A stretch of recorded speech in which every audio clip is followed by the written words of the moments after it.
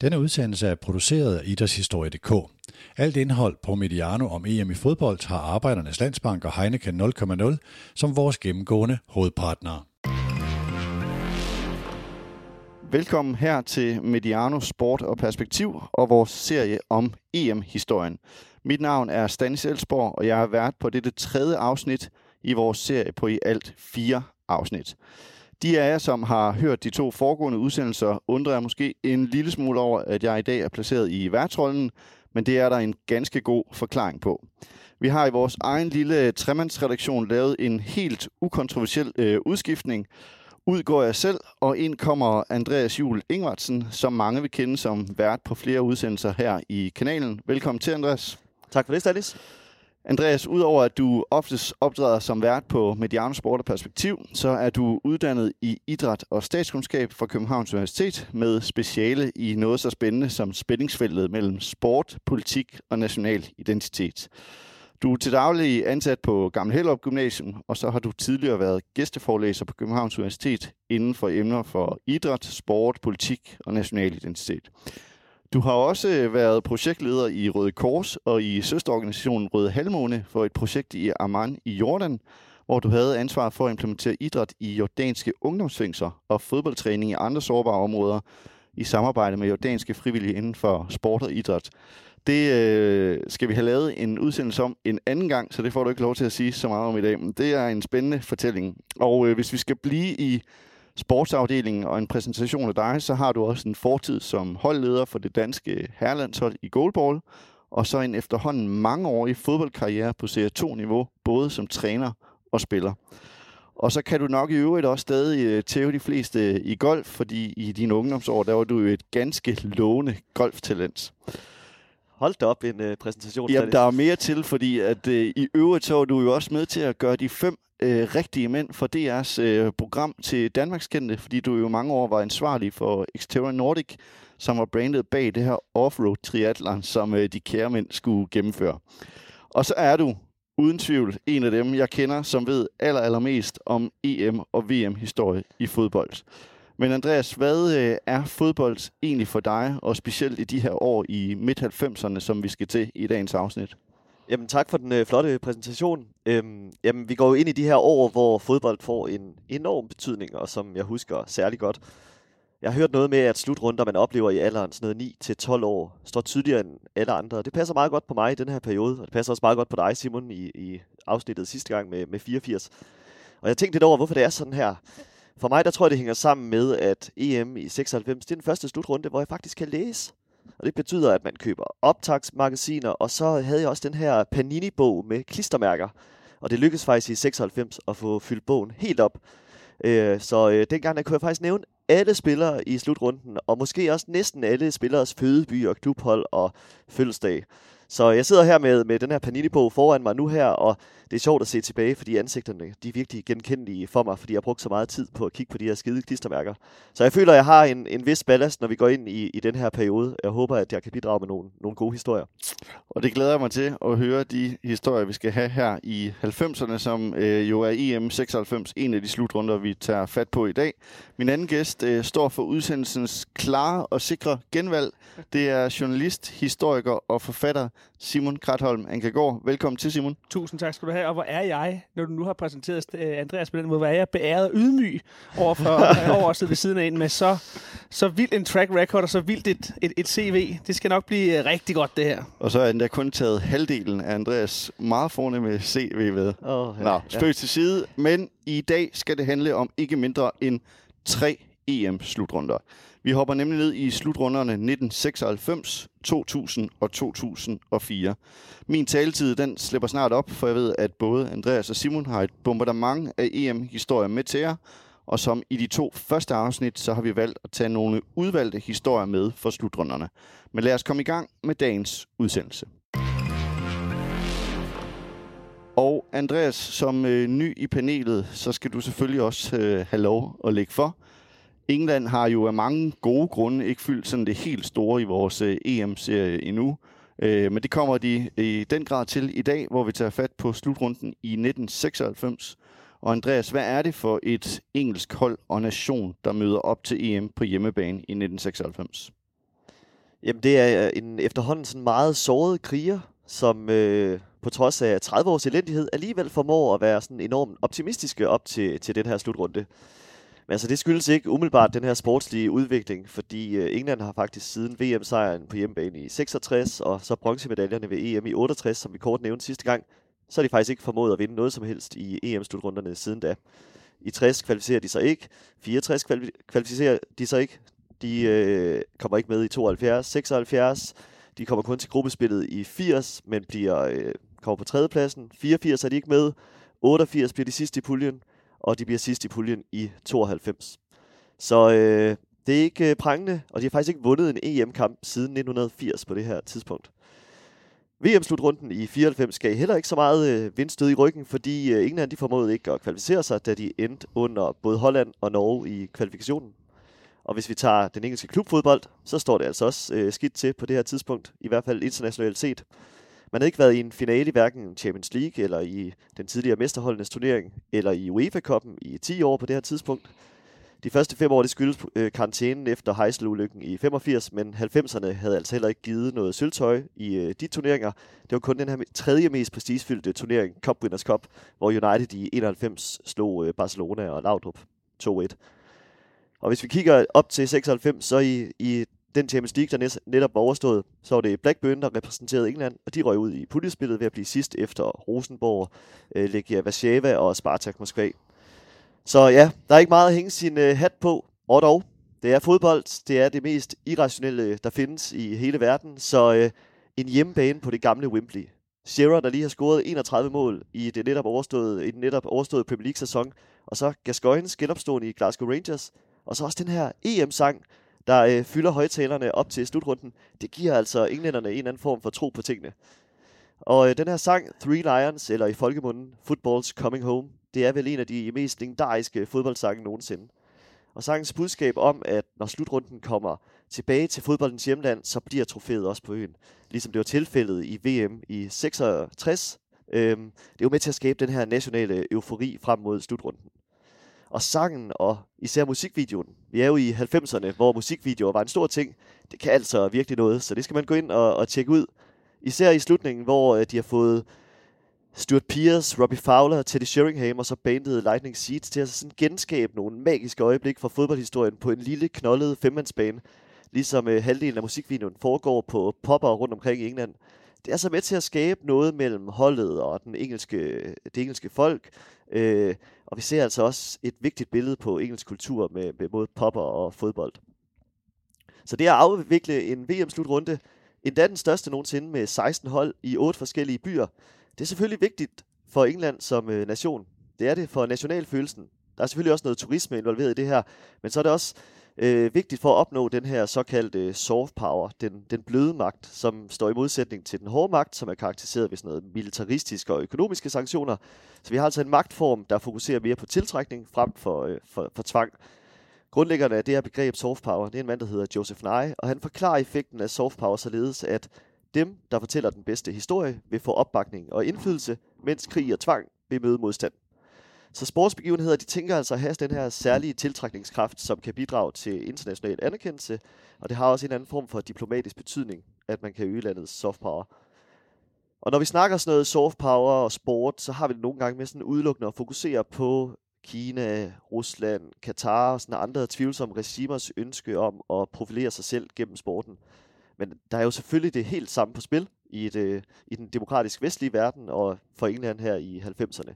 Man bruger altså sport som det her politiske redskab. Vi har det bare med at acceptere det i langt højere grad, når det er England, der gør det, fordi vi jo deler værdier og menneskesyn med englænderne, ligesom vi gjorde med USA 2 år forinden til VM i USA i 94, men også med Frankrig i 98. Men altså i forhold til England og soft power, så skal man selvfølgelig også forstå det i den her kontekst af, at Europa i 90'erne er under en enorm udvikling. Der er mange nye lande og kulturer, som vi også vil komme lidt ind på. Men fodbold, det er et sprog, som alle kan forstå. Og ved at have den her fælles identifikation, så kunne England gennem slutrunden komme ud til tv-stuerne i alle europæiske lande, og forhåbentlig vise det her prægtigt arrangeret, en slutrunde med fyldte stadions i hele landet, og på en eller anden måde stadfæste sig som en førende nation i Europa, ligesom vi alle sammen får følelsen af et tilhørsforhold til den her engelske kultur, da fodbolden jo, i hvert fald ifølge englænderne, er fodboldens hjem. Men til slutrunden og til det sportslige, så England, de skal spille alle deres kampe på Wembley, og de åbner turneringen mod Schweiz. Og det blev sådan en åbningskamp, som vi typisk ser. Det blev lidt nervøst, det blev lidt rodet.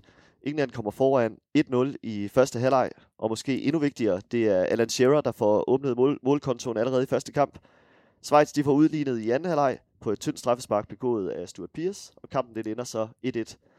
Men altså, det er ikke et helt håbløst udgangspunkt, og optimismen, den er da også intakt inden næste kamp i puljen, nemlig kampen mod Skotland, som også var kommet fint fra land med 0-0 mod Holland. Og den her kamp, det er altså en, som måske er det tydeligste minde fra den her slutrunde i 96, på grund af et helt særligt mål fra en helt særlig spiller. Ja, jeg kan næsten gætte, at ham du hentyder til der, det er Paul Gascoigne, og ham synes jeg, du skal have lov at dvæle en lille smule ved. Jeg ved, du har en god fortælling om ham, så kan du ikke prøve at fortælle lidt om den her meget karismatiske fodboldspiller? Jo, og det bliver så, vi prøver lige at tage sådan lidt en afstikker. Jeg skal nok vende tilbage til EM om et øjeblik, men Gascoigne fylder meget for mange, når man snakker fodbold på det her tidspunkt. Så derfor vil jeg også dvæle lidt omkring historien om Gascoigne. Og Paul John Gascoigne, han er født i Gateshead, tæt ved Newcastle i 67. For musikkendere så er 67 jo også året, hvor The Beatles topper, i hvert fald kommercielt set, med Sgt. Pepper-pladen. Og det er der også Beatles, som navnet Paul John er en hyldest til. Gascoigne, det er ikke musik, der fylder mest for ham. Hans forbillede i ungdommen i 70'erne, det er Johan Cruyff, ligesom rigtig mange andre på det her tidspunkt. Og han bruger sin barndom på at kopiere ham. Han havde dog ikke en fodbold i sine første leveår, men han havde en tennisbold. Så han øvede sig med tennisbolden og prøvede at gøre det, han så Cruyff gjorde dengang. Men som 7-årig, der får han sin første fodbold af sin far, og den kommer til at få stor betydning for ham. Han har den med overalt. Som barn og ungdomsspiller, så bliver han motiveret af jubelbrølene fra forældrene, når han scorer sine mange mål i ungdomskampene, og han drømmer om at gøre det samme foran Gallowgate End, som er endetribunen på St. James Park i Newcastle. Og netop den her stemning fra Gallowgate End, det er en Gascoigne, han kan høre fra baghaven i sit barndomshjem. Men altså i sin barndom og sin ungdom, fra han er 7 til 14 år, der går han i drengeklub hver aften. Det eneste, han gør der, det er at spille fodbold, så det bliver til fodboldtræning for ham hver eneste aften, og det er dagens helt store højdepunkt for ham. Skolen, det er ikke noget, der sådan fylder det helt store i Gascoignes liv på det her tidspunkt. Så da han fylder 16 på sin 16-års fødselsdag, så får han også skrevet sin første kontrakt med Newcastle.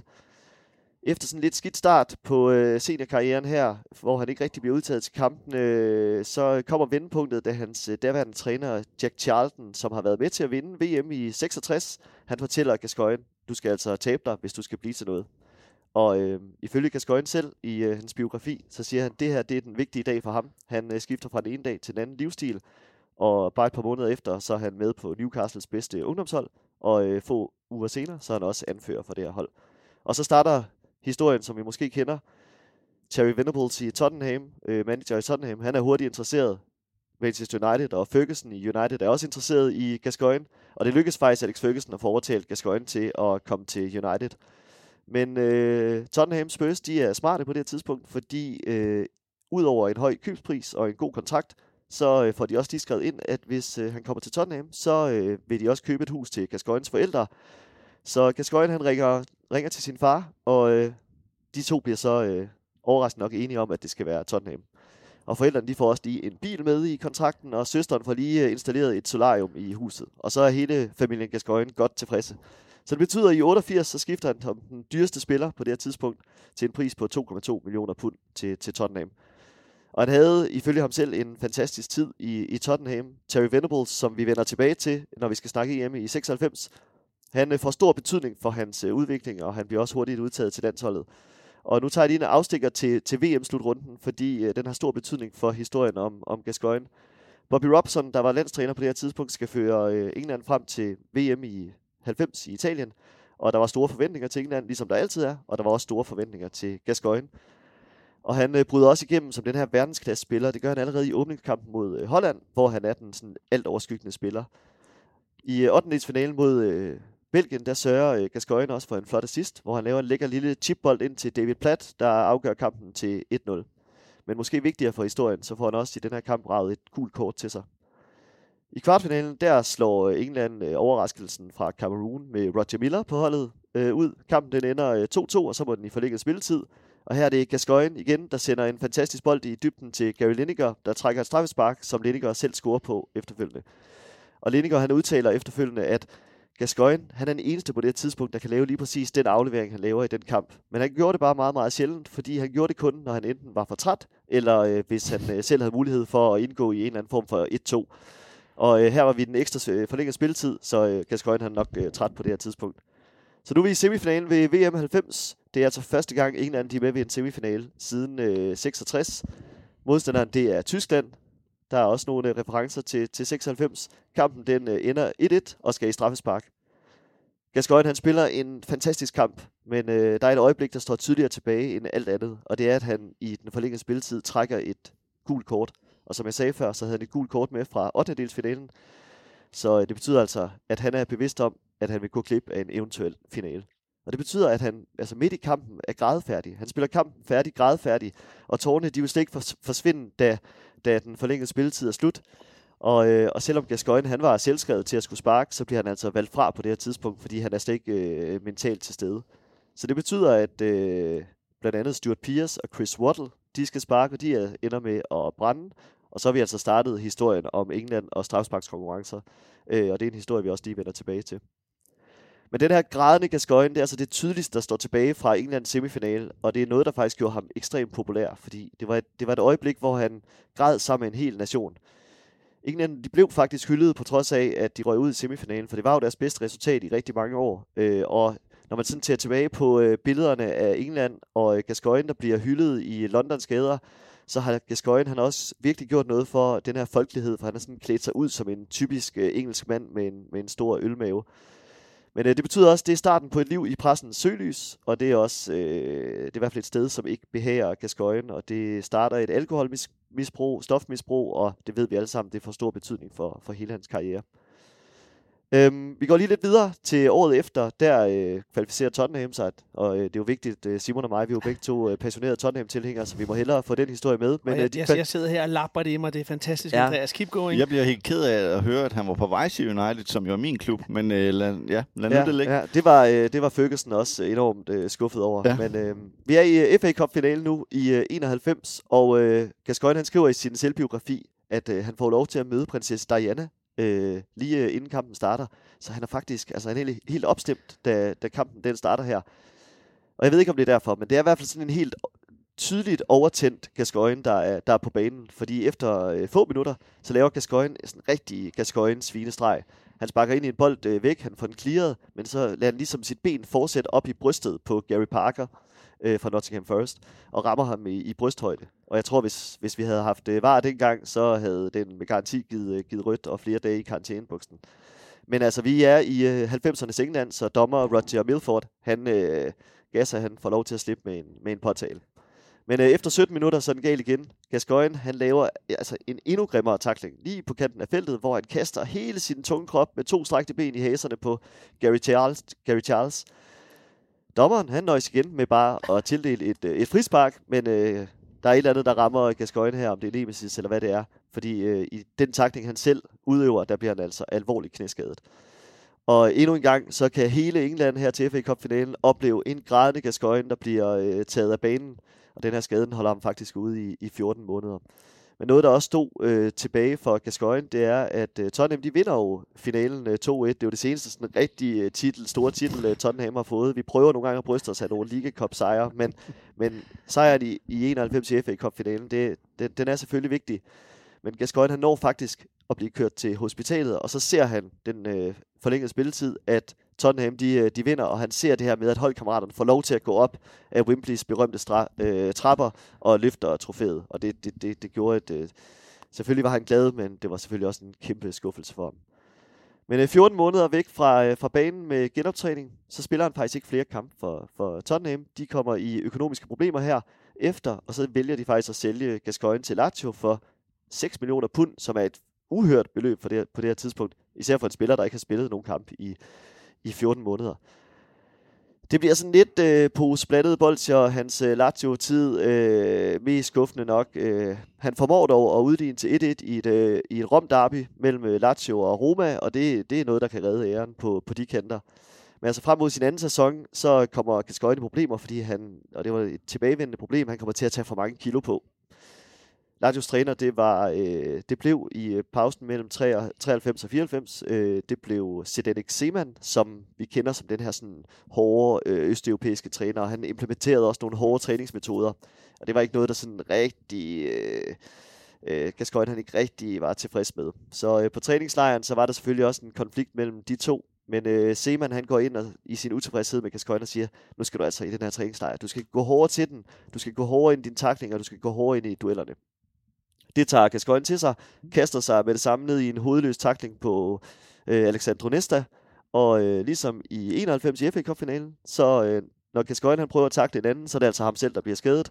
Han brækker anklen, og det koster ham yderligere 8 måneder på sidelinjen. Og det bliver kun til et par yderligere kamp for Lazio, inden han ryger til Glasgow Rangers for 4,3 millioner pund. Igen et fuldstændig uhørt beløb på det her tidspunkt, især i skotsk fodbold. Men altså sideløbende med blandt andet Brian Laudrup, så får han måske sin bedste tid i karrieren i Glasgow Rangers. Og en lille afstikker, må man sige. Nu er vi tilbage til 96, som jo var udgangspunktet for den her historie. Men det er jo et fantastisk kaninhul, Andreas, og tak for det. Altså, du har lige selv italesat det. Jeg er stor fan af Tottenham, det er du også. Altså, for mig er Gascoigne jo en af de helt store figurer, men det er han jo for den type, han var. Selvfølgelig var han en super dygtig fodboldspiller, der er ingen tvivl om, men det er også den type, han var. Og når du sådan fortæller om de der forskellige begivenheder og perioder, så er det jo tydeligt, hvis man skal bruge sådan et psykologsprog, at det er jo en mand med utrolig svag impulsstyring. Altså han reagerer meget voldsomt, han er meget, meget fuld af følelser, og han konsekvenstænkning er måske ikke helt i top. Og så er det jo også en mand, som i alle perioder, alle dage, desværre også i den seneste periode her, er meget sulten på livet som sådan. Altså både at spise, han tager på i visse perioder, men også sulten og tørstig efter våde varer. Men som type er han jo fed. Altså den der meget flamboyante, lav impulsstyring. Altså, og selvfølgelig elsker man en mand, der græder på åben skærm af glæde, men også af frustration og sorg. Altså det er, så tak for det kaninhul. Ja, lige præcis. Og nu er vi i 96, det er jo det, der er spøjst nu, fordi England, de trækker Skotland, skal jo møde Skotland i den her anden kamp i puljespillet. Det er sådan lidt den samme historie, som vi måske alle sammen bedre kender med Argentina og Maradona, der i VM i Italien i 90 møder Italien på Maradonas hjemmebane i Napoli. Fordi Gascoigne, han spiller jo i Skotland, lige blevet kåret til årets spiller i Skotland. Han har vundet The Double med Glasgow Rangers, og nu er Skotland så på Wembley i den anden puljekamp. Ja, og for Gascoigne, der er det her engelske landshold, det er jo faktisk også et gensyn med Terry Venables, der hentede ham til Tottenham i sin tid. Inden vi lige går ind i den kamp, så inden slutrunden, så tager hele det engelske hold jo til Hongkong på træningslejr. Og en aften, der får spillerne fripas til at gå ud og drikke et par øl. Og som du siger, Simon, den lave impulsstyring, det er måske en dårlig idé at gøre det, når man har Gascoigne på holdet. Især når det er på Gascoignes fødselsdag. Fordi den her frihed, den skal man altså ikke give til Gassa.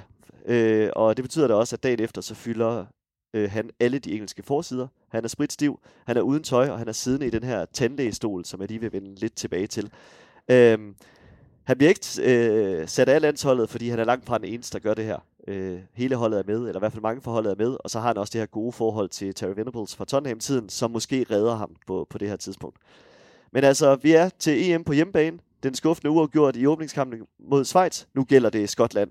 Og det her, det er vigtigt for historien om Gascoigne, fordi det indfanger ligesom hele hans karriere fanget i et øjeblik. Fordi efter England kommer foran 1-0, så sender Darren Anderton Gascoigne, nu med det her afbladet hår, i dybden, og det her magien, den sker.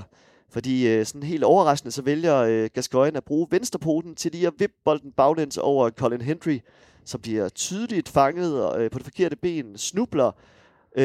Bolden falder ned til Gascoignes højre ben, hvor han hele flugter ind i det korte hjørne. Og så den her efterfølgende jubelscene, den står lige så tydelig i erindringen, fordi fejringen, det er jo den her tydelige reference til tandlægestolen, som jeg nævnte lige før, fordi Gascoigne, han kaster sig om på ryggen, og ned i Gascoignes åbne mund kommer holdkammeraterne med vand og energidrik og sprøjter det ned, ligesom vi kender billedet fra tandlægen. Så den her geniale fodboldspiller, og alle de her skandaler, de bliver ligesom samlet i det her ikoniske øjeblik. Og altså, jeg elsker det her mål. Gå ind og se det, det er så vanvittigt godt lavet. Et vildt godt mål. Og hvis vi lige hurtigt skal gøre Gascoigne færdig, inden vi går videre, så efter slutrunden, så får Gascoigne endnu en god sæson i Glasgow Rangers, hvor han faktisk danner midtbane sammen med Gattuso, som kommer til skotsk fodbold. Noget af en brutal midtbane, må man sige. Og så vender han så hjem til England og først Middlesbrough, og senere hen Everton, hvor han jo spiller sammen med Thomas Gravesen. Også i den brutale... Også en brutal midtbane. Ja, og så derfra så går karrieren ligesom ned ad bakke. Han ender med et par håbløse projekter i Burnley, i Kina og i USA. Gascoigne han fortæller selv i sin selvbiografi, at den store nedtur, det gør, at han er ramt i hele den her periode af paranoia, fordi han føler sig forfulgt og overvåget af den engelske presse. Og sammen med det her massive alkohol- og stofmisbrug, så har livet efter fodbolden bare været en lang derute for ham. Men altså, som du selv sagde, Simon, altså, han står også for mig tilbage som en af de sidste i den her tid. Altså en tid, hvor man stadigvæk kunne være blandt verdens bedste og dyreste fodboldspillere, bare på rendyrket talent. Og jeg ved ikke, der er nok bare ikke plads til Gascoigne i moderne fodbold mere. Altså, der er sådan en Balotelli-historie, som vi skal snakke lidt om næste gang. Han kommer tæt på. Han uddødeliggør faktisk også sig selv med et fantastisk flugtermål og en flot jubelscene efterfølgende. Men det er alligevel lidt en anden historie, fordi han er jo ikke den her overvægtige spiller, som Gascoigne var i en stor del af sin karriere. Så helten, antihelten Gascoigne, han vil altid stå tilbage for mig som noget helt specielt. Og målet her i 96 i den her slutrunde, hvor det hele bare er blevet større og mere professionelt, der scorer han det her mål. Det er bare en fantastisk historie, og han er jo selvfølgelig også en fantastisk personlighed, som vi alle sammen alligevel har et godt forhold til, ikke? Ja, når jeg skal tænke tilbage på Gaza, så er det lige nøjagtigt det mål, jeg tænker tilbage på, og så er der også et mål mod Arsenal på Wembley på frispark, som jeg også som Tottenham-mand tænker tilbage på med og slikker mig om munden. Og så i forhold til historiefortællingen, så er det selvfølgelig også rigtig spændende, at det er så 25 år og 3 dage efter kampen på Wembley mod Skotland. Så står England og Skotland til sommer over for hinanden igen på Wembley. Så lad os se, hvordan det kommer til at gå der. Ja, de vinder jo så, som du har sagt, 2-0 over Skotland her. Men hvordan, hvis du lige skal gøre England færdig ved 96 slutrunden? Ja, altså de vinder også den sidste puljekamp med hele 4-1 over de stærke hollændere. Og efter det så ligner de altså en af turneringens absolute favoritter. De kommer faktisk foran 4-0 efter en teamspil på mål af 2 gange Shearer og 2 gange Sheringham. Og så får Patrick Kluivert så udlignet efterfølgende. Men det er man slet ikke ked af på Wembley, fordi det her mål til Holland, det betyder, at Holland de knipper sig lige forbi på bekostning af skotterne. Skotland og Holland de ender af point, samme måldifference, men Holland har scoret 1 mål mere end skotterne, og derfor går de videre. Så alle er glade på Wembley den dag. Undtagen skotterne. Undtagen skotterne. De er rigtig trætte af det. I kvartfinalen så venter Spanien, og det bliver sådan en spændende og tæt kamp, der ender 0-0. Og så tror jeg, at optimismen den i stedet bliver til nervøsitet, fordi nu kommer minderne om VM-semifinalen i 90. Men i strafsparkskonkurrencen, der brænder Spanien deres første spark, og da Stuart Pearce, der brændte i 90, han banker det 3. spark ind, og Gascoigne scorer på englændernes 4. spark, så kan David Seaman finde det helt store smil frem under det buskede overskæg, da han redder Miguel Nadals forsøg. Og tænk, det er sket. England de vinder faktisk en strafsparkskonkurrence. Det er en kort fornøjelse, fordi nu er det semifinaltid, endda mod de evige rivaler fra Tyskland, som vi skal snakke meget mere om. Det her det er en moralske finale, for der er ikke nogen tvivl om, at vinderne af den her semifinale vil være favoritter mod overraskelsen fra Tjekkiet, der tidligere på aftenen har slået Frankrig ud. Det hele starter egentlig, som det skal. Gascoigne, han lægger en lille chipbold på et hjørnespark ind til det forreste område. Tony Adams, han forlænger, og så er det selvfølgelig Shearer, der kan sætte den i kassen. Og den her eufori, som selvfølgelig sker, når England kommer foran i en semifinale, den holder lige ind til Stefan Kuntz desværre udligner. Og herefter så bliver det en tæt kamp, og det bliver en rigtig velspillet kamp med masser af chancer i begge ender, især til englænderne, fordi de er altså tættest på. Darren Anderton, han brænder en kæmpe chance, hvor han rammer stolpen, og Gascoigne, han er også tæt på at blive den helt store helt, da han lige kommer en skostørrelse for sent på et indlæg. Men det der er, det er jo frem til før med, at man faktisk havde holdt fast i den samme stamme, det er, at de er altså ved at være trætte englænderne på det her tidspunkt. Nu har de spillet 120 minutter mod tyskerne, og de har ikke skiftet ud på et eneste tidspunkt i kampen. Men nu er det strafsparkskonkurrence. England, de står stærkt. De har lige vundet en strafsparkskonkurrence kampen forinden, og de har 5 meget, meget stærke sparker. de har Alan Shearer, de har David Platt, Stuart Pearce, Paul Gascoigne og Teddy Sheringham. Og de er alle sammen faste skytter på deres respektive klubhold. I Blackburn, i Arsenal, i Nottingham Forest, i Glasgow og i Tottenham. Og jeg tror, alle kender historien herfra, fordi det lykkedes jo de 5 spillere at score. Desværre så er træfsikkerheden lige så god hos tyskerne, og så skal vi finde frem til en 6. sparker, og det bliver sådan ret overraskende, den her unge forsvarsspiller Southgate, der kommer ind. Og man kan godt spørge sig selv, hvorfor ikke Paul Ince der på banen, eller mere erfarne Tony Adams? Eller hvorfor har man ikke skiftet ud, sat Robbie Fowler eller Les Ferdinand ind, der i sæsonen op til at score 28 mål og 25 mål i Premier League? Men det bliver Southgate. Han har sparket 1 straffespark før i sin professionelle karriere, og der har han brændt. Så det sker selvfølgelig også her. Han sparker svagt. Købke redder. Andreas Müller scorer efterfølgende på sit straffespark, og fortsætter i sådan en flabet jubelscene over for hjemmepublikummet. Og det er altså anden gang i 90'erne, at det er straffesparkskonkurrencen, der bliver endepunktet i en semifinale for England. Og det har jo udviklet sig til noget værre noget for England, fordi 2 år senere, så er det samme igen mod VM i Argentina i 8-delsfinalen. Her er det dog ikke straffesparksskytterne, der er de store skyldnere. Det er David Beckham, der får skurkerollen på grund af et dumt rødt kort, som bliver dømt af Kim Milton Nielsen på det tidspunkt. 2004, der ryger de ud til Portugal på et straffe i kvartfinalen. Vassell og Beckham brænder på Ricardos handskeløse hænder. Og historien gentager sig i 2006. Igen Portugal, der slår dem ud. Her er det Gerrard, der ikke kan stå for presset, men ligesom i 98, det er faktisk Rooney, der er den store skurk. Han rager et rødt kort til sig mod Carvalho i kampen. Den her episode, hvor Ronaldo er helt op på dupperne i forhold til at få udvist sin holdkammerat i Manchester United. Og så også i 2012, hvor det bliver endestationen mod Italien igen på straffespark. Så altså, jeg tør slet ikke tænke tanken om, at England skulle gå til semifinalen igen i år. Igen på Wembley. Southgate på sidelinjen. Tænk, hvis det også er tyskerne, de skal spille mod. Ja, så kender vi måske allerede historien på forhånd. Men altså, football came home i 96 for England, men trofæet måtte altså forlade England efter slutrunden, da de taber til tyskerne. Altså, jeg sidder bare og tænker på, om Southgate jo ender med at så skifte sig selv ind, for ligesom at råde bod på den afbrænder der i 1996. Altså, det er en fantastisk fortælling, Andreas. Det er jo også fortælling om, hvordan straffesparkskonkurrencen bliver Englands store nationale fodboldtraume på det her tidspunkt. Og du siger, at det er lidt overraskende, at Southgate bliver sat til at sparke. Ja, det er det for så vidt, men han har bare haft en rigtig god slutrunde. Altså, jeg lægger mærke til ham undervejs i den her slutrunde som værende en meget, meget dygtig spiller. Og så bliver han så den store synder ved at brænde det her straffespark.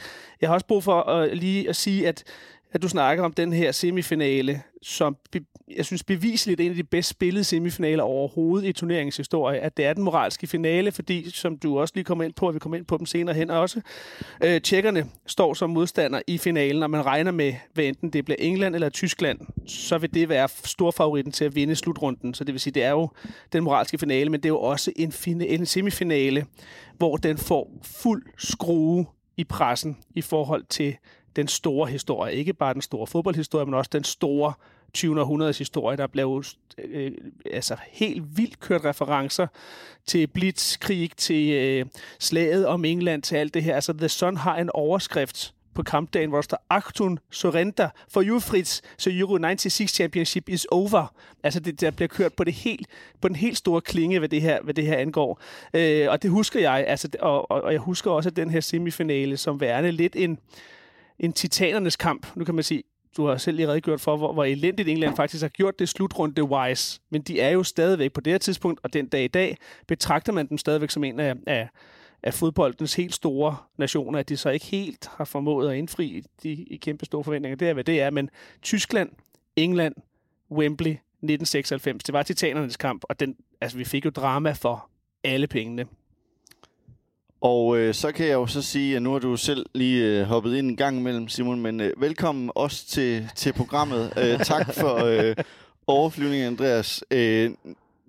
Det er jo så Tyskland, der får den her plads i finalen, og jeg synes, vi skal dvæle lidt ved dem. Og Simon, dem ved jeg, at du har lidt at sige til. Hvad er det for et tysk landshold, som slår England ud? Jamen, det er et tysk landshold, som jo det var vi inde på i vores andet afsnit, altså hvor det samlede Tyskland stiller op til EM i 1992. Det er også i den forbindelse, at Beckenbauer jo udtrykker bekymring på vegne af alle mulige andre fodboldnationer verden over, fordi nu bliver et samlet Tyskland jo fuldstændig urørlige og usårlige. De kommer til at tromle hen over alle. Fortællingen her op til EM i 1996 er jo, at det gjorde Tyskland ikke. Det er et noget skræmmet tysk landshold, der rejser til EM i 1996, måske fordi det er så uforløst. De taber EM-finalen, som vi jo ved, i 1992. I 1994 ryger de ud i VM til Bulgarien af alle. 2-1. Helt rutinemæssigt kommer de foran Lothar Matthäus på straffespark efter 48 minutter, men så følger der altså i det 75. 20. minut og det 78. 20. minut nogle katastrofale minutter for det her tyske hold. Først Stoichkov udligner, og så Lechkov med et fantastisk hovedstød. Nærmest, som jeg husker det, fra kanten af feltet, lopper han den over Bodo Illner, og så står den 2-1 til Bulgarien, og sådan ender kampen også. Så vi har et stort tysk hold, som Beckenbauer sagde, det kommer til at slå alle. Det bliver smadret synd for alle dem, de skal møde. Altså, vi har et samlet Tyskland, der nu har formået at tabe en EM-finale mod lille Danmark, og også ryge ud til Bulgarien af alle i en VM-kvartfinale. Det er så voldsomt det her, så Berti Vogts, der er landstræner på det her tidspunkt, han bliver simpelthen krævet fyret næsten af en samlet tysk sportspresse. Han formår at overleve, og det gør han også, fordi han begynder at lave en udrensning på det tyske landshold. Der efter VM i 94 siger man farvel til Føller, til Andreas Brehme og til Guido Buchwald. Man bruger ikke længere Effenberg, fordi han i en VM-kamp mod Sydkorea havde givet en langemand til publikum. Og så vælger man at sige, Bodo Illner, tak for det, du er bare ikke god nok. Så man skal simpelthen til at genføde det her samlede tyske hold. Og Berti Vogts har den indstilling lige nu, at nu bliver vi nødt til at droppe stjerner og stjernenykker, og nu bliver vi nødt til at lave et kollektiv. Altså han har sådan en formulering om, at die Mannschaft ist der Star, altså mandskabet. Det er mandskabet, der skal være stjernen i alt det her. Der skal være harmoni i truppen, der skal ikke være nogen stjernenykker. Og det er måske også grund til, at han har fået fjernet nogle af de her spillere, og jeg tror ikke, han er helt utilfreds med, at Effenberg ikke længere er en del af ligningen. For det er på det her tidspunkt i hvert fald. Der er så lige en skikkelse, som man jo ikke kan komme udenom i de år, det er jo Lothar Matthäus. Han er en stor spiller, han er en dygtig spiller, men der kan du ved Gud også snakke om en, der har noget stjernenykker og noget. Her kommer jeg, Pondus. Skal han udtages til det her Die Mannschaft ist der Star-mandskab, eller skal han ikke? Jeg siger det her med meget store citationstegn. Heldigvis for Berti Vogts, så bliver Lothar Matthäus skadet i akillessenen i 1995, så det her problem, det løser lidt sig selv. Han er skadet og kan derfor ikke udtages til den her EM-slutrunde. Så det hold, Berti Vogts ender med at sende til England der i 1996, det er et nyt tysk landshold bygget op omkring en kollektiv stamme. Det er en Andreas Købke på mål, det er Christian Siege, det er Mathias Sammer, som en eller anden forbindelsesfigur mellem det gamle og det nye landshold. En Mathias Sammer, som retteligt har fået meget, meget stor ros for sin karriere, og også for sin måde at være på banen. Der bliver talt om, at Mathias Sammer jo var nærmest en træner på banen. Han var meget sin træners forlængede arm på banen. Så har vi stadigvæk en Jürgen Kohler, der også var med under EM. Mario Basler, Stefan Reuter, Markus Babbel, Thomas Strunz, Stefan Kuntz, som vi jo, hvis vi har fulgt med i noget U21 EM, så har vi lige set Stefan Kuntz som træner for det tyske U21-landshold, der slog Danmark ud. Andreas Møller, Mehmet Scholl, og så er det Jürgen Klinsmann. Jürgen Klinsmann er en historie i sig selv i den her optik, fordi han jo i England er ret populær på det her tidspunkt. Han har haft en god sæson i Tottenham. Clincy, også en af mine som Tottenham-mand store favoritter fra 90'erne.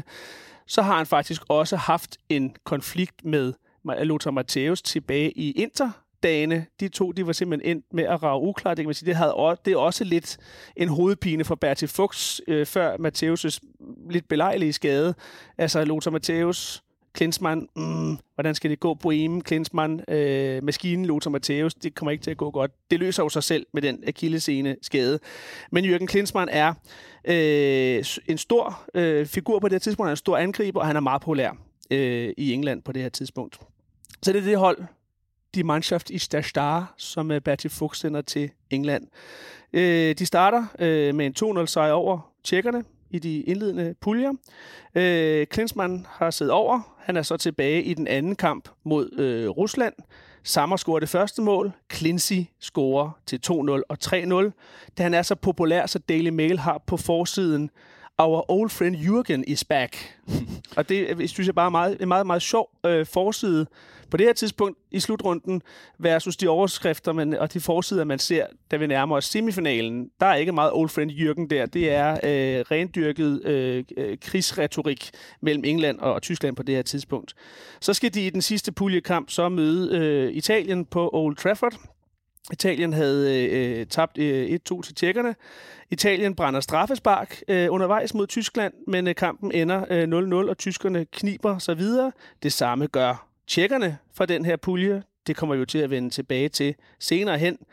Så nu står det her kollektiv, det nye landshold, i en kvartfinale. Og der skal de møde Kroatien, som jeg også tillader mig at vende tilbage til senere. Jeg synes, vi bliver nødt til at kigge lidt på nogle af de nye nationer, der er med ved den her slutrunde. Tjekkerne er den ene nye nation, Kroatien er den anden nye nation. De skal møde Kroatien, der jo har knebet sig videre. De har ikke knebet sig videre. De har faktisk gjort det rigtig godt i den pulje. Det er jo så den pulje, hvor Danmark også er med.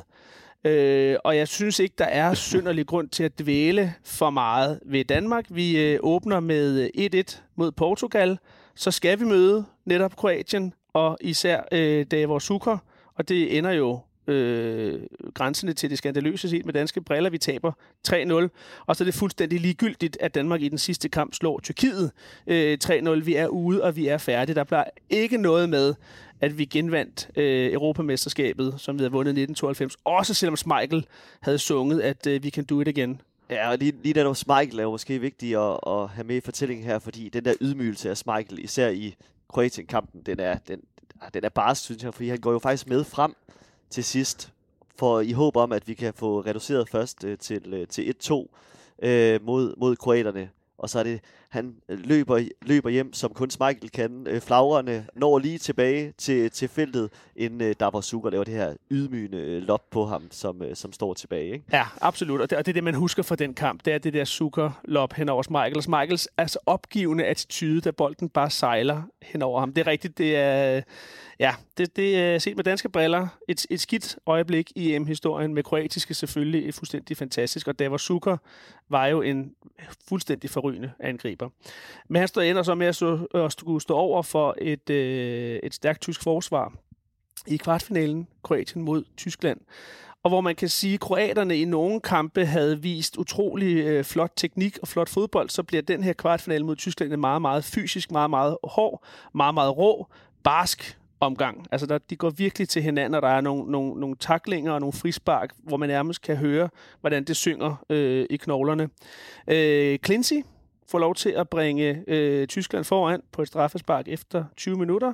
Så dukker Suker så op efter 51 minutter og udligner til 1-1 inden Mathias Sammer. Og det er også, at det er Clincy og Sammer, der scorer de her 2 mål, det synes jeg også er en fin pejlepind for, hvor vigtige de her 2 spillere er for det her tyske hold. Da han scorer så til 2-1, og så står Tyskland i den semifinale, som vi jo så fint lige har gennemgået, hvor det er titanernes kamp mod England, og det er jo den her straffesparkskonkurrence, som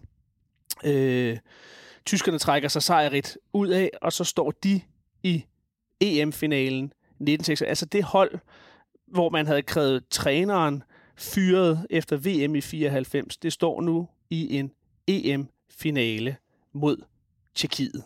Og lad os lige vente en lille smule med finalen og tjekkerne, fordi nu har vi lige kredset om Kroatien et par gange. De er jo et af de her nye landshold, som er med i 96, fordi at der jo er kommet mange nye nationer til efter Sovjetunionens opløsning og murens fald, så derfor har vi jo et helt andet landkort, når vi kigger på Europa. Og lad os prøve lige at kigge lidt på Kroatien. Hvad er det for et hold her i 96? Ja, det er et utroligt spændende hold, vi har her i 96, og det er jo et hold, der er er vokset ud af det her Jugoslavien, der gik i opløsning. Jugoslavien, der endte med ikke at komme med til EM i 92, og resten er jo smuk dansk historie. Og det var også i Jugoslavien dengang i starten af 90'erne, slut 80'erne, som også var bygget meget op omkring nogle af de kroatiske spillere. Og nogle af de spillere, de er jo så nu vokset ind i deres bedste tid. Vi har en Robert Jarni, en Prosinici, en Davor Suker. Davor Suker havde lige fået debut på det jugoslaviske landshold, før det lukkede og slukkede og måtte videre. Og så har vi jo også en Slaven Bilic, kroaten Slaven Bilic, der senere hen bliver træner. Går trænervejen. Har vist også en karriere. Er det West Ham, han spiller i på et tidspunkt? Slaven Bilic. Mario Stanic.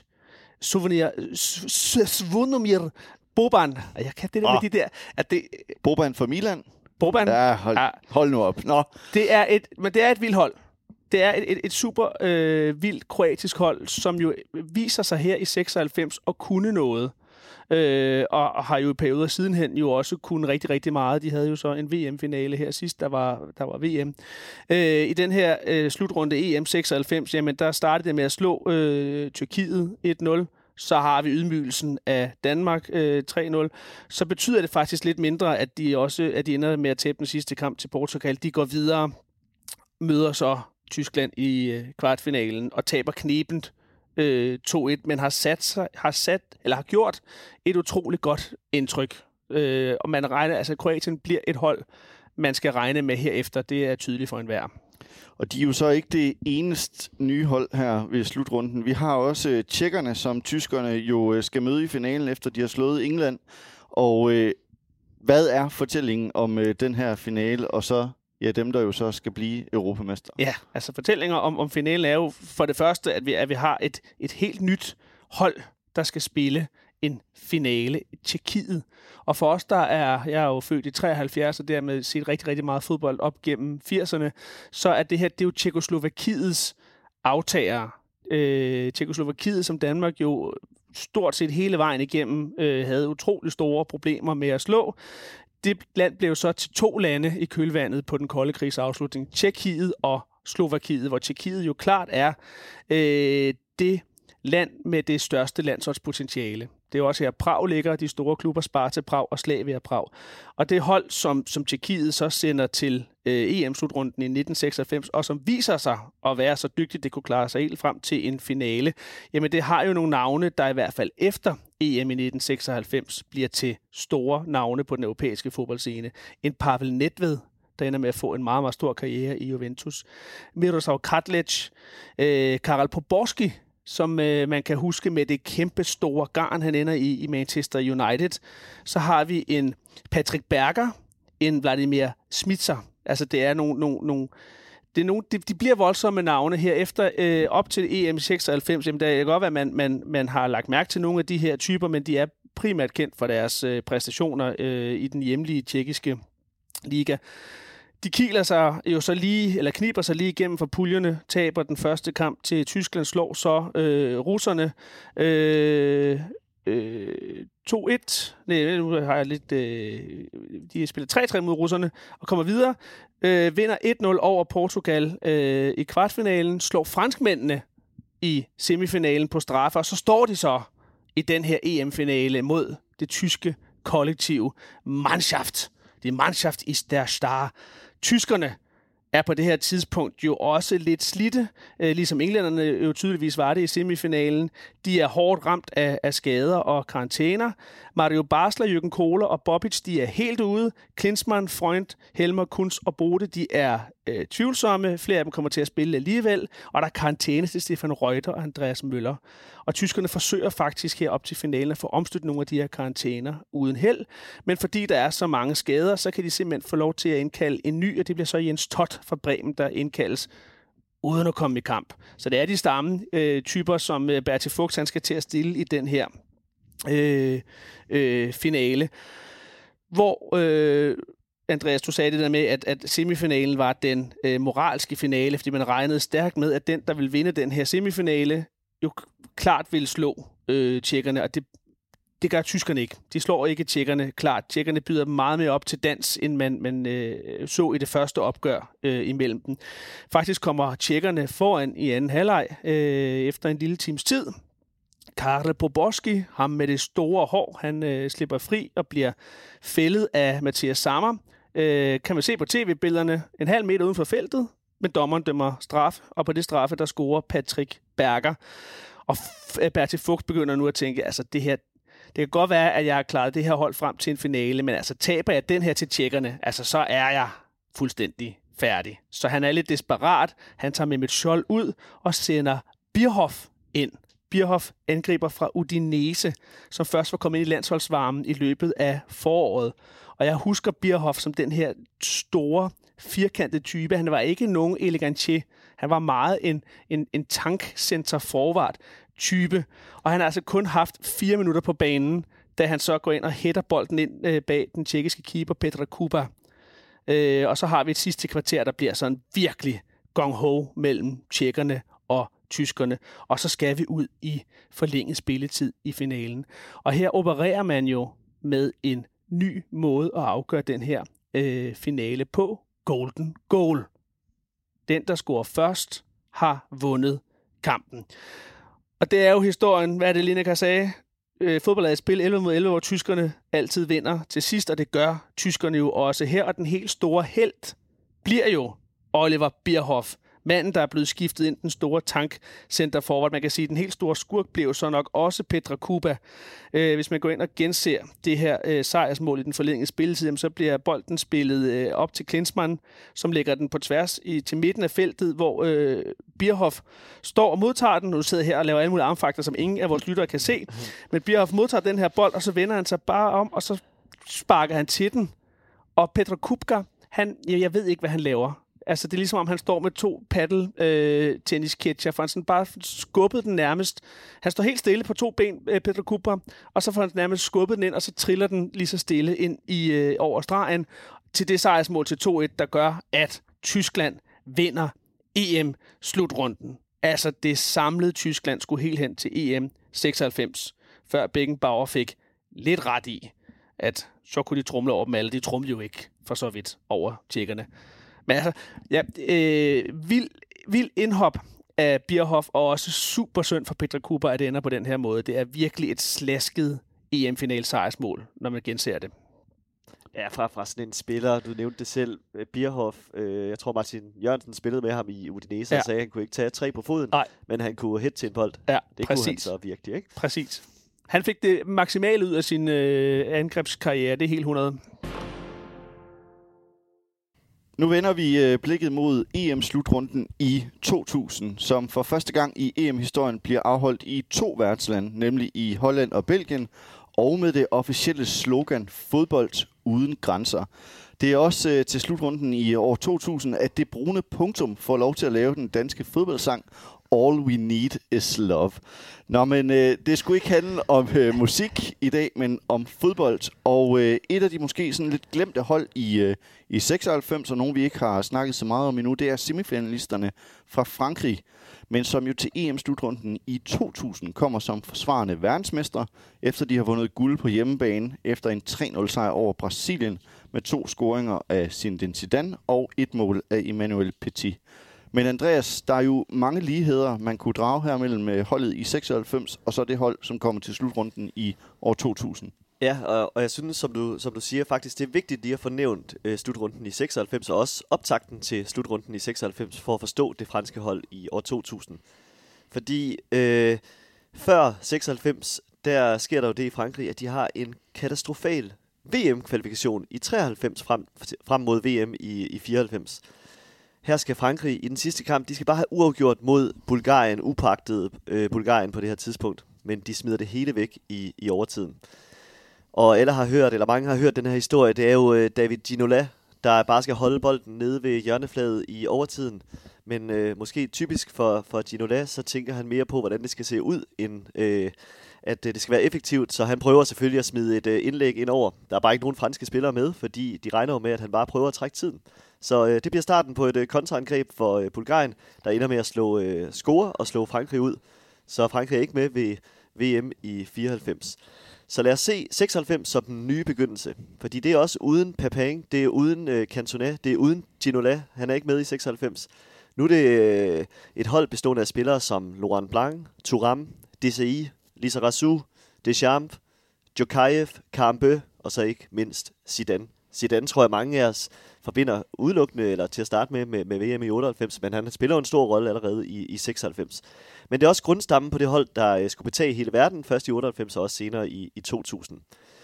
Men det er også en grundstamme, der er født eller der er spillere, som er født eller har forældre fra Polen og Armenien, men så også flere tidligere franske kolonier, Algeriet, Ghana, Nye Kaledonien og med flere. 96 er også det er jo en flot slutrunde. Det er den bedste, de har haft siden 84 på hjemmebane, som vi jo snakkede om sidste gang, eller i første afsnit. I 96, der har man en førsteplads i en svær pulje med Spanien, Stoichkovs Bulgarien og Hadjis Rumænien. Og så vinder man i kvartfinalen over Holland på straffespark, inden man så ryger ud, som Simon lige nævnte, til Tjekkiet i en gabende kedelig forestilling i semifinalen. Men der var noget stort i vente. Det kulminerede selvfølgelig på hjemmebanen i 98 i Frankrig til VM, men grundstammen fortsat frem til EM-slutrunden i 2000. Og udover de spillere, jeg lige nævnte før, så er det altså Senegal-fødte Vieira, det er Trezeguet, der har argentinske rødder, og så er det ikke mindst Thierry Henry, født i Frankrig, men i et af de hårdest belastede forstæder til Paris. Og det er altså historien om det her multietniske franske hold, og det er der blevet skrevet det er blevet skrevet en hel masse om, men altså når man sådan lige gennemgår, hvor spillerne kommer fra, så er der jo altså noget om snakken her.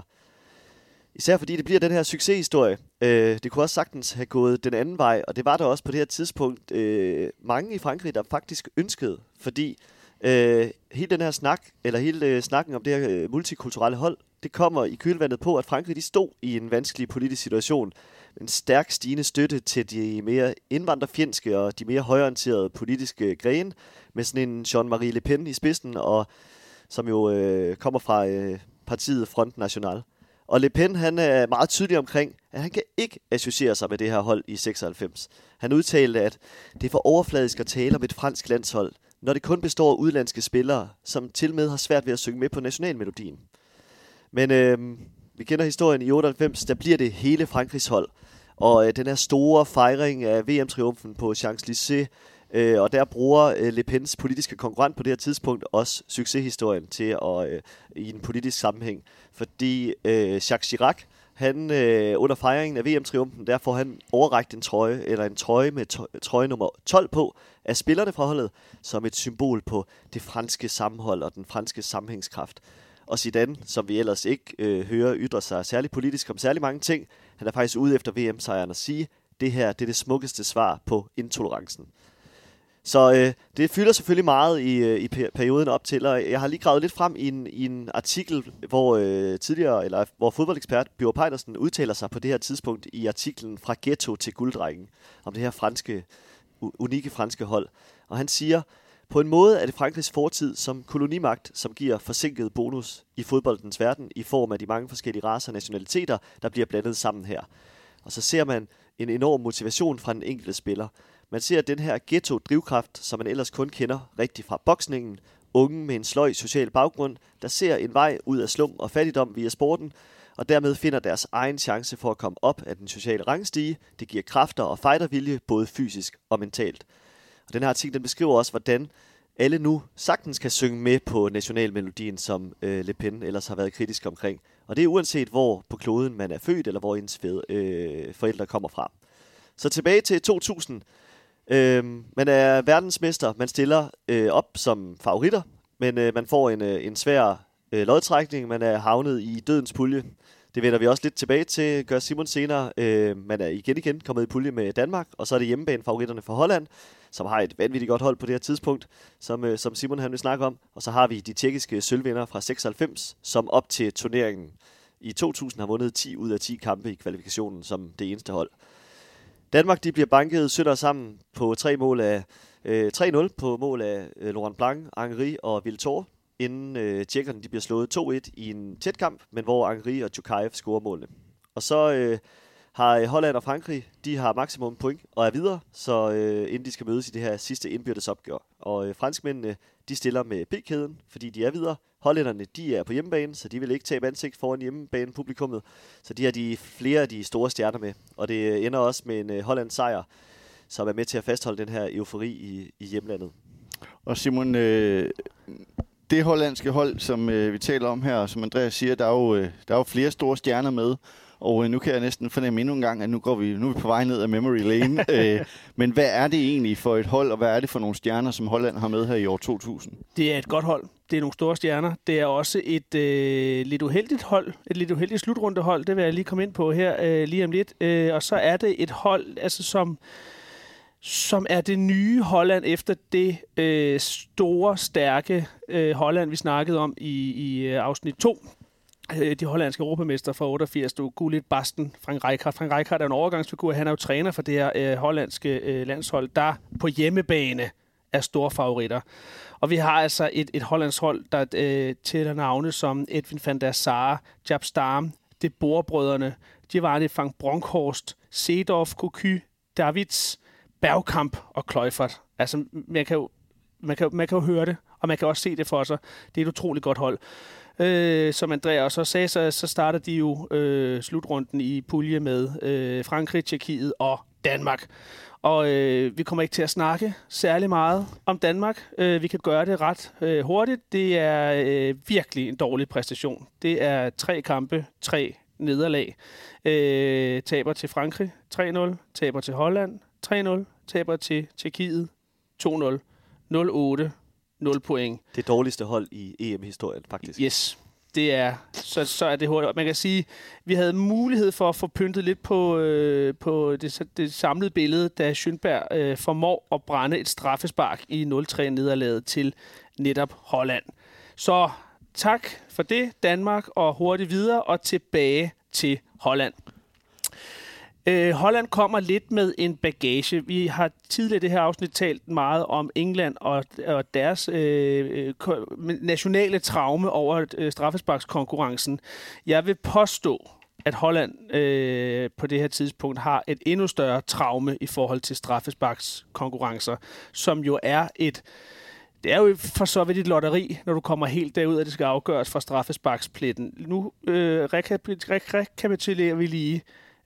Vinder EM i 88, bliver slået ud af Danmark på straffespark i 1992, bliver slået ud af Brasilien i en ordinær kamp i VM i 94, så taber de på straffespark til Frankrig i 96, og under VM i 98 taber de til Brasilien efter straffesparkskonkurrence.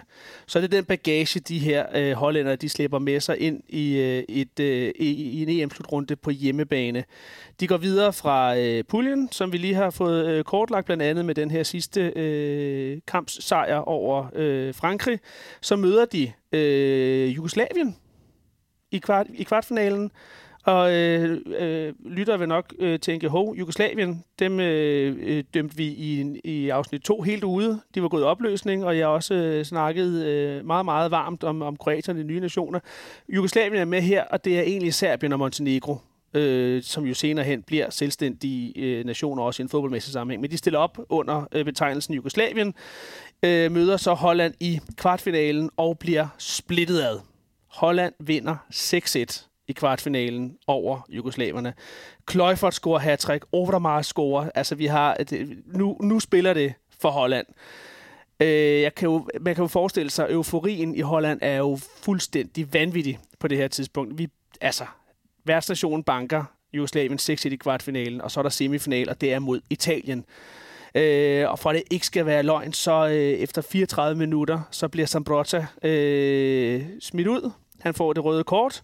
Så vi har en semifinale mellem Holland og Italien. Holland på hjemmebane. Italien er nede 10 mand mod Hollands 11. Og 3 minutter efter Zambrotta bliver smidt ud, straffespark til Holland. Frank de Boer stepper op til pletten og brænder.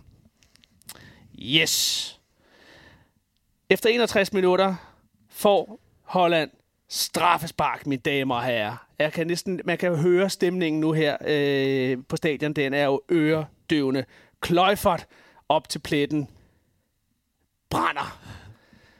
Det lykkes for italienerne 10-11 at komme igennem ordinær spilletid og forlænget spilletid. Og så skal vi ud i, mine damer og herrer, straffesparkskonkurrence. som jo er hollændernes absolut hædedisciplin.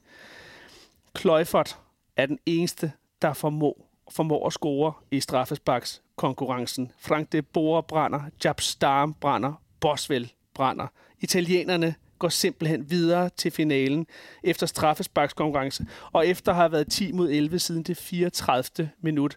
2 straffespark brændt i den ordinære spilletid, og en fuldstændig pinlig straffesparkskonkurrence eksekveret af hollænderne. Så vi har altså, de rød ud på straffespark i 92, 96, 98 og nu 2000. Så der synes jeg godt, man kan snakke om et seriøst nationalt traume. Og måske, Andreas, er det en god måde at vende tilbage til Frankrig, fordi at ormændene for hollænderne bliver jo Italien, som senere jo skal møde Frankrig i finalen. Så kan du ikke vende tilbage til den franske fortælling og deres slutrunde her i 2000? Jo, Frankrig de skal så møde Spanien i kvartfinalen, og igen, altså den her slutrunde, det skylder vi måske lige at sige, altså slutrunden i år 2000, som Simon han også lige har nævnt. Der er bare nogle fede navne med. Det er bare en fed slutrunde. Der bliver spillet god fodbold, og jeg tror for mange, der står det tilbage som et højdepunkt i EM-historien. Og det samme i den her kvartfinalekamp mellem de store nationer, Frankrig og Spanien. Det er en fantastisk kamp. Zidane han træder i karakter. Han scorer et fantastisk frisparksmål i starten af kampen, men så har vi selvfølgelig er det Colina, der er dommer i kampen, bare lige for at få alle navnene med. Og Colina han dømmer et straffespark til Spanien få minutter efter Zidanes frisparksmål. Og så er det så mister straffespark. Det er Mendieta, der træder frem og scorer sikkert på Barthez. Og uden at dvæle for meget i det, men Mendieta han kunne det der med at kigge op på målmanden, og så udplacere målmanden. I stedet for, som så mange gør, kigge ned i bolden, og så bare håbe på det bedste. Så havde han det der overblik.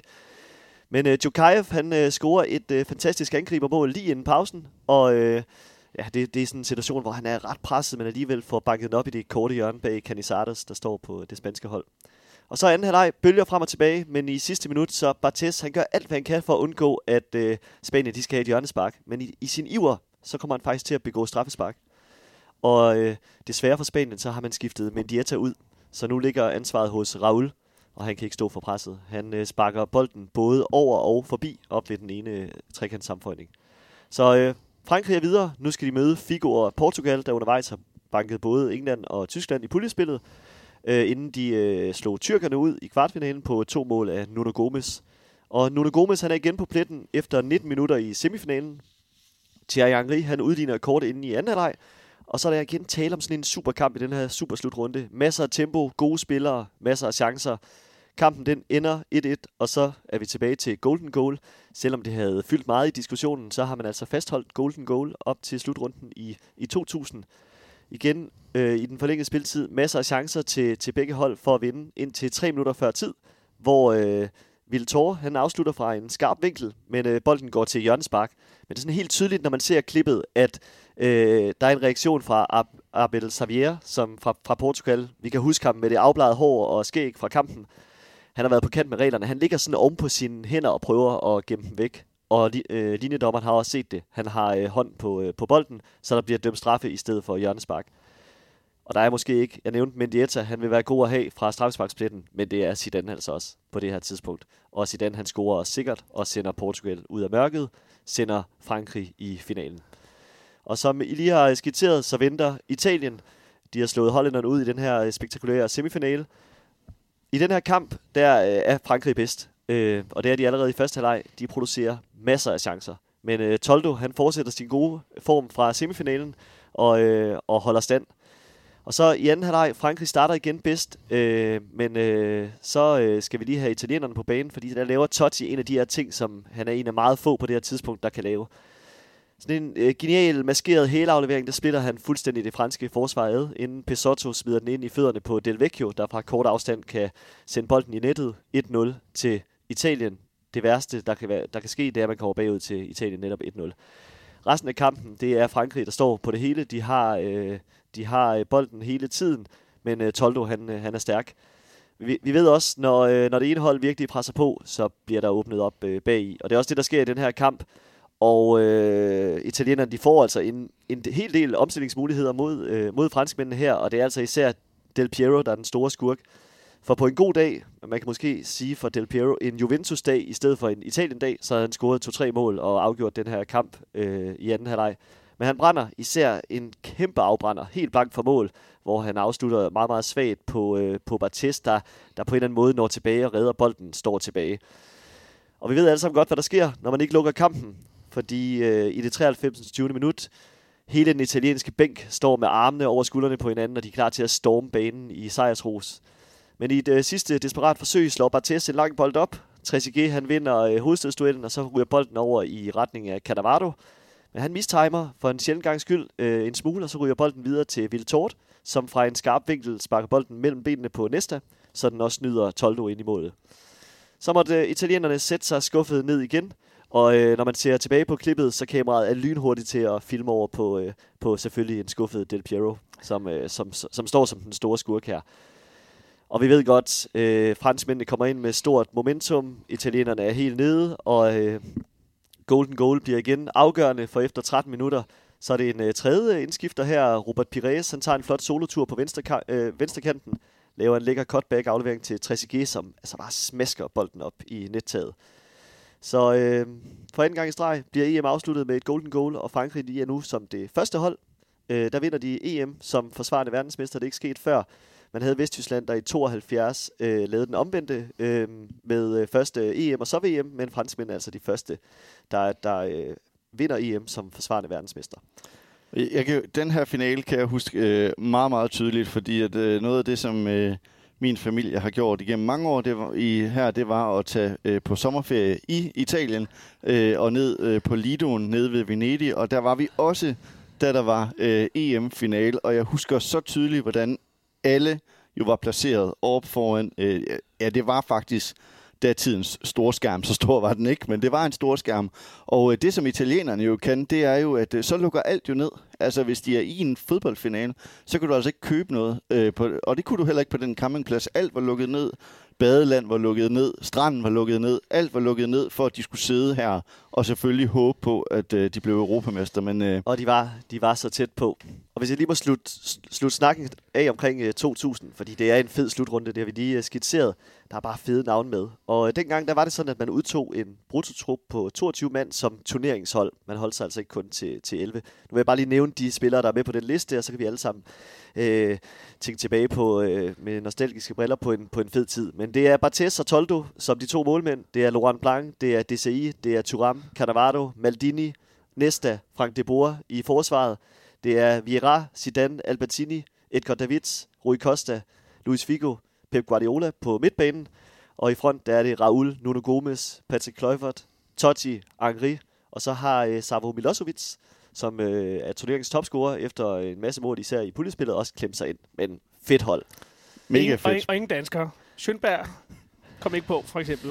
Ingen danskere. Jeg tror, vi lukker med den perlerække af navne slutrunden i 2000 og bevæger os nu mod udsendelsens sidste slutrunde, nemlig det 12. europamesterskab, som blev afholdt i Portugal i 2004. Danmark er også med her i 2004, og den her gang også med en vaskeægter ørehænger af en fodboldsang i ryggen, nemlig Hvor vi fra af Birte Kjær, B-Boys og Safri Duo.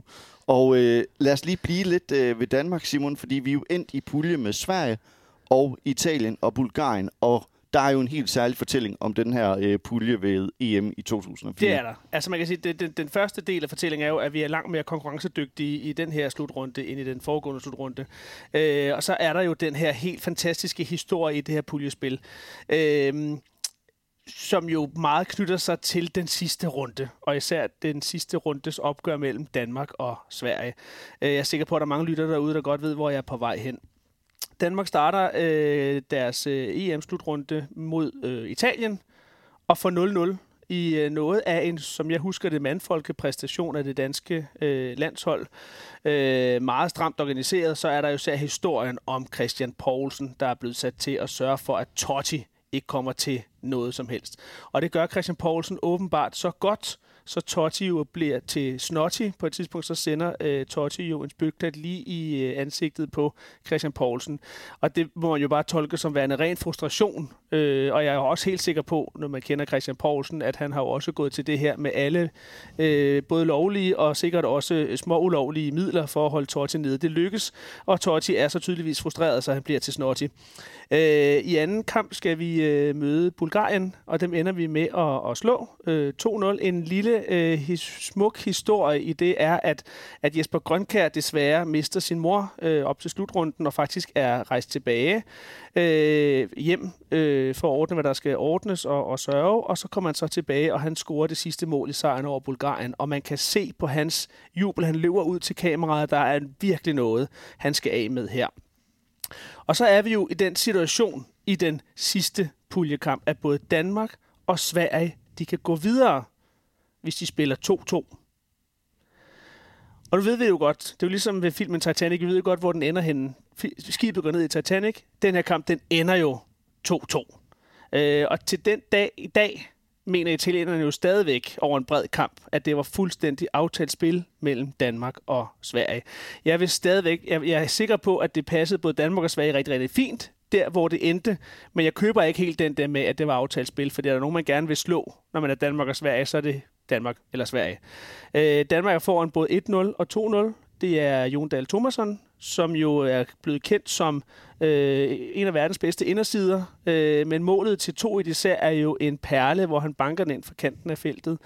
Henrik Henke Larsson udligner til 1-1, og så er det jo så Brøndby-spiller Mathias Jonsson, der gør det til 2-2. Og så går både Danmark og Sverige videre på bekostning af Italien. Og det er jo det, der er historien. Det er, at Italien jo bare kan læne sig tilbage og kigge på de resultater og sige, selvfølgelig Danmark og Sverige, de to brodernationer, selvfølgelig spiller de 2-2. Og det er stadigvæk den dag i dag noget, som italienerne kigger på og siger, det var altså en regulær svinestreg. Jeg har lige set en udsendelse på Discovery, hvor det er Niklas Jensen, der er med, som jo spiller for Danmark på det her tidspunkt. Og han siger jo også, at han hele tiden møder den fortælling om, at de tror stadig, det er aftalt spil, men han siger i udsendelsen, man kan jo tro på det eller lade være, men han forsikrer om, at der var ingen snak. Altså, han siger jo, de er jo ligeglade med, hvem der skulle gå videre. De vil jo vinde kampen. Det havde også været godt for Danmark at vinde den kamp, skal man lige huske. Altså, det er ikke godt, at Mathias Jonsson han udligner til sidst, men hele historien om, at det er en Brøndby-spiller og så videre. Men man må også, hvis man lige prøver at sætte sig ind i italienernes... der er også noget tyv, tror hver mands til, der ikke? Absolut. Ja. Er der nogen, der kan noget med aftalespil, så er det jo for 7-17 da italienerne. Og historien er jo så, at både Sverige og Danmark går videre. Danmark de møder så nogle utrolig stærke tjekker i kvartfinalen og taber meget, meget klart med 3-0. Og så går tjekkerne videre til semifinalen, hvor de så taber efter forlænget spilletid til grækerne.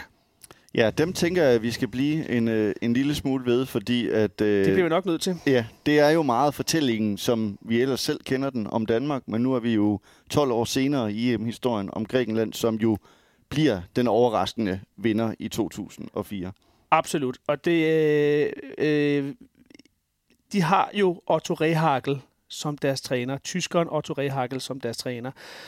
Og så kan man, altså når man ser på de kampe, grækerne spiller, så at de kommer jo ikke med et hold sprudlende af individualister og elegantier. De kommer med et hold, der tidligere i dag, i det her afsnit har jeg snakket om, Die Mannschaft ist der Star, som var tyskernes motto der op til 96. Her kommer grækerne jo også med et meget, meget stærkt kollektiv og en utrolig stram organisering. Jeg tror ikke, der var mange, der kendte så mange af grækerne, de græske landsholdsspillere, før den her slutrunde. Der er en Karisteas, en Katsouranis og en Sakurakis, som er en af de måske 3 store spillere på det her tidspunkt. Ellers så er det jo bare en række spillere med utrolig lange navne, som kan være svært at udtale. Jeg er glad for, at jeg ikke var kommentator på det tidspunkt i hvert fald. Men de kommer videre fra de indledende puljer som nummer 2. En pulje, som værtsnationen Portugal vinder. Grækerne starter faktisk med at slå Portugal 2-1 i de indledende puljer. Så spiller de 1-1 mod Spanien og taber så 2-1 til Rusland.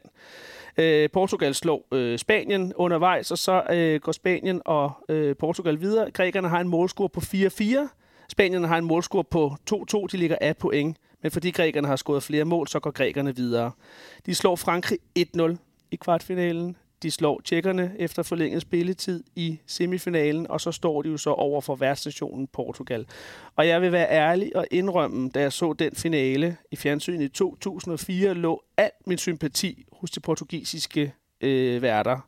Og jeg havde også forventet, at de portugisiske værter ville vinde den her kamp, og jeg havde også regnet med, at de ville vinde den forholdsvis nemt. Det ved vi jo godt, de ikke gør. Caristeas scorer til 1-0 efter 57 minutter, og det er altså et portugisisk hold bestående af Carvalho, Costinha, Rui Costa, Deco og Figo. Det er altså nogle vilde spillere, vi har på det her tidspunkt, men grækerne formår at få det ene mål, der var tilstrækkeligt for dem. Og så holder de ellers, altså de holder deres linjer, de er enormt struktureret, og det skyldes jo også meget det arbejde, imponerende arbejde, må man indrømme. Det kan godt være, det ikke var kønt at se på, men det er jo imponerende arbejde, som Otto Rehhagel har lavet. Die Zeit, den tyske avis, fortæller efterfølgende, at det, som Otto Rehhagel var god til at gøre, han var god til at gøre modstanderne dårlige. De skriver, at først gjorde han de smukke grimme, og det er altså modstanderen, han taler om her, som avisen taler om. Derpå gjorde han de stærke svage, og til sidst, altså portugiserne, de kreative idéløse. Altså det er jo også, selvom det var nogle gange noget juks at se på, så er det jo også en præstation. Den græske kulturminister, Fani Paralipetralia, hun siger efter den her EM-triumf for grækerne, lad os om nødvendigt binde Rehhagel fast til taget af det olympiske stadion, så han ikke forsvinder ud af landet. Altså han får jo ikonisk græsk gudestatus, Otto Rehhagel, efter det her. Det sker altså i et år, 2004, hvor Grækenland også er OL-værter. Det må være fuldstændig fantastisk at være græker i 2004. Lige så fantastisk, som det var at være dansker i sommeren 1992. Og jo selvfølgelig en gruppe utrolig skuffede portugisiske værter. Og med den sætning, så tror jeg, at vi når til vejs ende i dagens udsendelse. Tak til dig, Andreas, for at være med. Tak til dig, Simon, også for at være med. Der er jo genvalg i næste udsendelse, hvor vi skal kigge nærmere på slutrunderne 2008, 2012 og 2016. Her skal vi snakke lidt om den spanske dominans og om Spanien. Vi skal snakke om en verdensstjerne, verdens bedste fodboldspiller, der bliver til verdens bedste træner. Og derudover tak til jer lyttere, der har lyttet med hele vejen. Hvis man har lyst til at høre mere om for eksempel EM 2020 og hele det politiske spil omkring det, så kommer der en udsendelse i kanalen i morgen.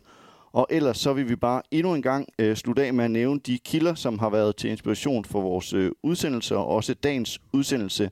Det er Per Højer Hansen, Europamesterne, fodbold-EM 1960-96. Det er Jesper Harborg, EM med mere. Det er Dino Knudsen og Morten Rasmussen, Europamesterne, fodbold, nation, identitet. Og så er det Niels Christian Frederiksen, Europas bedste, historien om EM i fodbold. Vi lyttes ved. Denne udsendelse er produceret af idrætshistorie.dk. Alt indhold på Mediano om EM i fodbold har Arbejdernes Landsbank og Heineken 0,0 som vores gennemgående hovedpartnere.